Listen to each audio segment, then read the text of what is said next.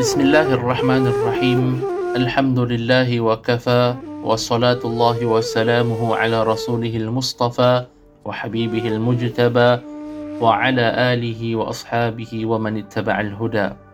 Saudara-saudari sidang pendengar yang saya kasihi, Assalamualaikum warahmatullahi ta'ala wabarakatuh. Mudah-mudahan anda dan keluarga berada dalam keadaan sihat dan diberkati Allah Subhanahu wa ta'ala. Saudara sekalian, pada saat anda mendengarkan ceramah saya ini, saya yakin kebanyakan daripada kita sudah pun menyediakan hidangan dan minuman yang akan menghilangkan dahaga dan lapar yang kita rasakan sepanjang hari. Namun saudara, sebelum kita menghilangkan rasa lapar dan dahaga kita itu dengan hidangan yang mengasyikkan, ambillah masa sejenak untuk kita bermuhasabah akan rasa lapar dan dahaga yang sedang kita rasakan ini. Seperti mana kita kini, alhamdulillah saudara, akan dapat merasakan nikmat menghilangkan lapar dan dahaga, masih ada saudara kita di luar sana, atau kita tidak tahu, mungkin jiran bersebelahan kita ataupun keluarga terdekat kita yang akan kekal lapar meskipun azan maghrib sudah berkumandang nanti.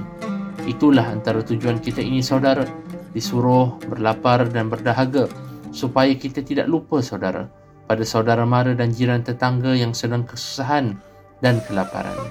Nabi SAW pernah bersabda dalam satu hadis yang diriwayatkan oleh Imam At-Tabrani yang berbunyi, "Ma amana bi man bata syab'an wa jaruhu ja'i'un ila jambihi wa huwa ya'lamu bih."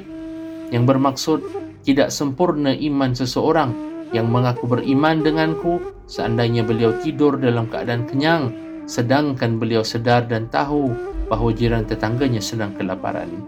Saudara, agama kita ini adalah agama kemanusiaan. Ibadah seperti puasa ini bertujuan antara lain untuk mengingatkan kita bahawa yang mempunyai kelebihan di kalangan kita tidak sewajarnya membiarkan saudaranya yang kekurangan terus berada dalam kesempitan, kesusahan maupun kelaparan. Sebab itulah kita dapati perintah Allah Subhanahu wa taala kepada baginda Nabi sallallahu alaihi wasallam dalam surah Taubah ayat 103 yang berbunyi, A'udzu billahi minasyaitonir rajim. Khudh min amwalihim shadaqatan tutahhiruhum wa tuzakkihim biha.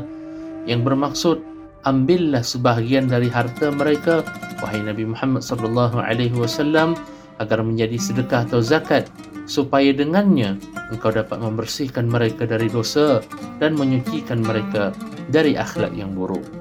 Zakat saudara disyariatkan sebagai ibadah yang wajib dan salah satu tiang agama lantaran pentingnya peranan zakat itu dalam memastikan bahawa mereka yang memerlukan tidak diabaikan dalam masyarakat.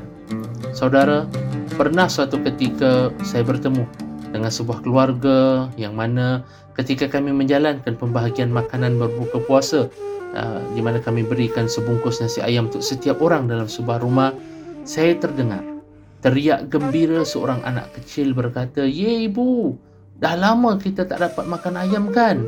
Selalu asyik makan nasi dengan kicap je."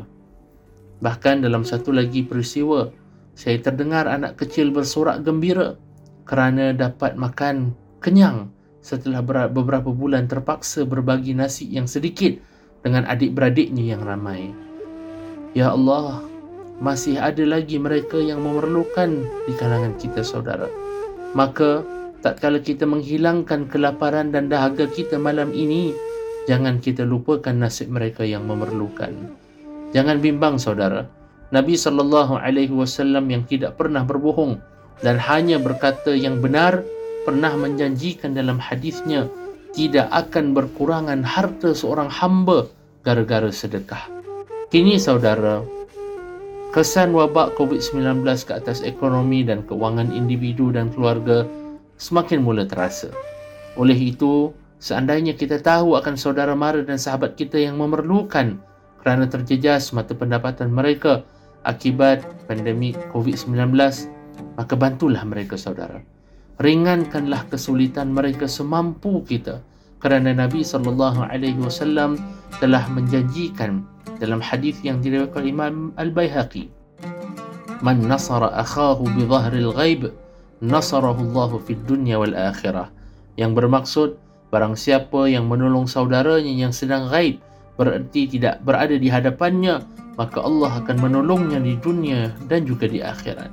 Nah, apabila kita ini mengeluarkan zakat dalam keadaan tidak mengetahui kemudian penerimanya secara khusus, ya, kita bayar kemudian kita serahkan kepada amil untuk melakukan pembahagian, maka kita termasuk di kalangan mereka yang insya-Allah akan mendapat bantuan Allah di dunia dan juga di akhirat. Kita tidak tahu, saudara, betapa sumbangan kita yang mungkin nampaknya sedikit pada kita pada bulan yang mulia ini dapat sebenarnya membawa kegembiraan dan lebih penting lagi kelegaan kepada saudara mara kita. Kerana Nabi SAW, dan ingatlah bahawa Nabi SAW pernah bersabda, min afdalil amal idkhalus sururi 'alal mu'min taqbi 'anhu daynan taqbi lahu hajatan tunaffisu lahu kurbah. Yang bermaksud di antara amal soleh yang afdal adalah memasukkan kebahagiaan ke dalam hati seorang mukmin, membayarkan hutangnya atau melangsaikan hutangnya, memenuhi keperluannya dan melonggarkan satu kesusahan daripadanya. Saudara, marilah kita bersama pada bulan yang mulia ini menghimpunkan padanya amal-amal yang afdal dengan kita berzakat, bersedekah, berpuasa, membantu yang memerlukan dan sebagainya. Mudah-mudahan seperti mana kita meringankan kesusahan dan kesulitan saudara kita, Allah Subhanahu wa taala akan meringankan kesulitan kita di dunia dan juga di akhirat. Sekian dahulu perkongsian saya pada hari ini. Selamat berbuka. Wassalamualaikum warahmatullahi taala wabarakatuh.